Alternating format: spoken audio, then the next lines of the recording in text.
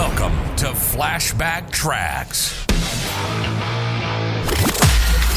Travel back in time each Friday to an era of big hair, leg warmers, and Walkmans. Far out. Veg out with some clips from Downtime Broadcasting's promotional audio cassette magazine from the 80s and 90s, right here on the World Wide Web. As I See It, a guest editorial from Dr. James Gould, professor of marketing. Dr. Gould's guest columns address a wide range of topics in sales and marketing. He welcomes your comments by writing to him care of Specialty Tracks. Here's Dr. Gould. Nearly 20 years have passed since I first took an interest in the specialty advertising industry. Back then, specialty advertising was an unknown media by my colleagues in academia. For me, it was a curiosity. I had just received my doctorate in marketing. However, I had little exposure to or knowledge of the medium for all those years spent in school.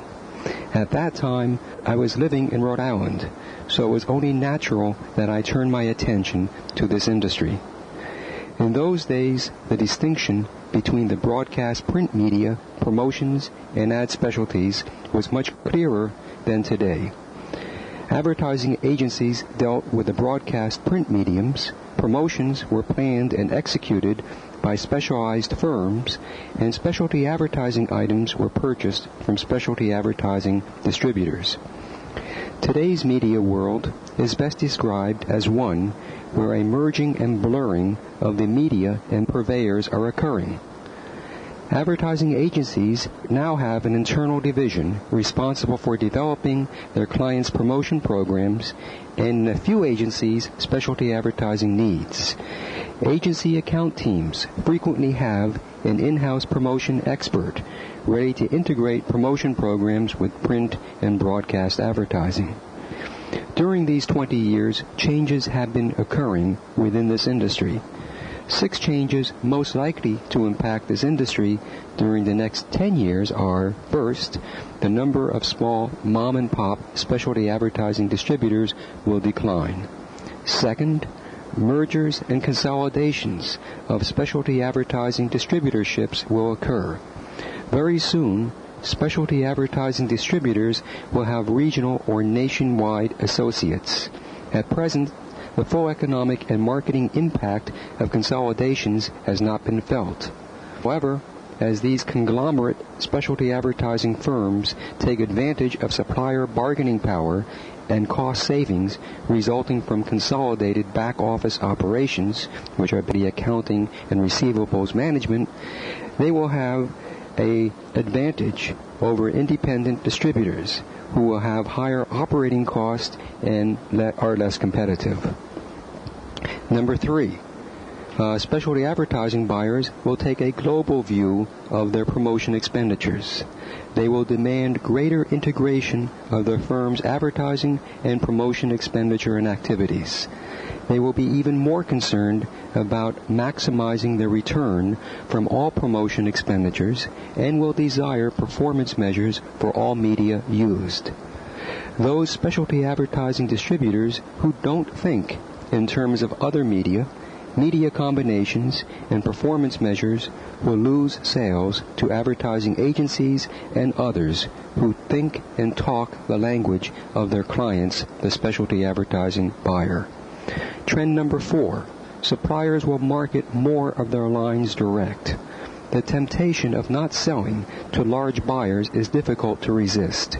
Suppliers, fearing loss of sales from specialty advertising distributors who don't aggressively or correctly promote their product lines, will rethink current distribution practices and will market more of their lines direct. Trend number 5, advertising agencies will awaken to the cost efficiencies and unique attributes of the specialty advertising medium. As this awareness increases, agencies will recommend greater use of specialty advertising in their clients' advertising promotion programs. This trend will accelerate after agencies realize that they can provide their customers performance measures for specialty advertising expenditures similar to those for the print and broadcast medium. And finally, trend number 6. More specialty advertising buyers will buy from sources other than specialty advertising distributors. Catalog or direct mail sales of specialties is still in its infancy. Studies indicate that for certain types of purchases, catalog buying is preferred. As catalog firms become more sophisticated in their marketing practices and begin to utilize computer customer databases and outgoing telemarketing operations, the traditional door-to-door specialty advertising distributor will be confronted with a shrinking customer base and order size. At first, these changes will go unnoticed. As their impact begins to be felt, some will ask what's happening. By this time, it may be too late.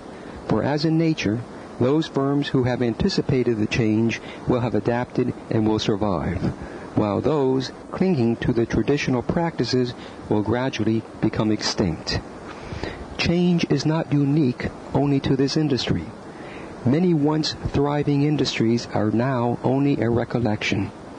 Those of you who think of yourself as being only in the advertising specialty business will go the way of the passenger pigeon.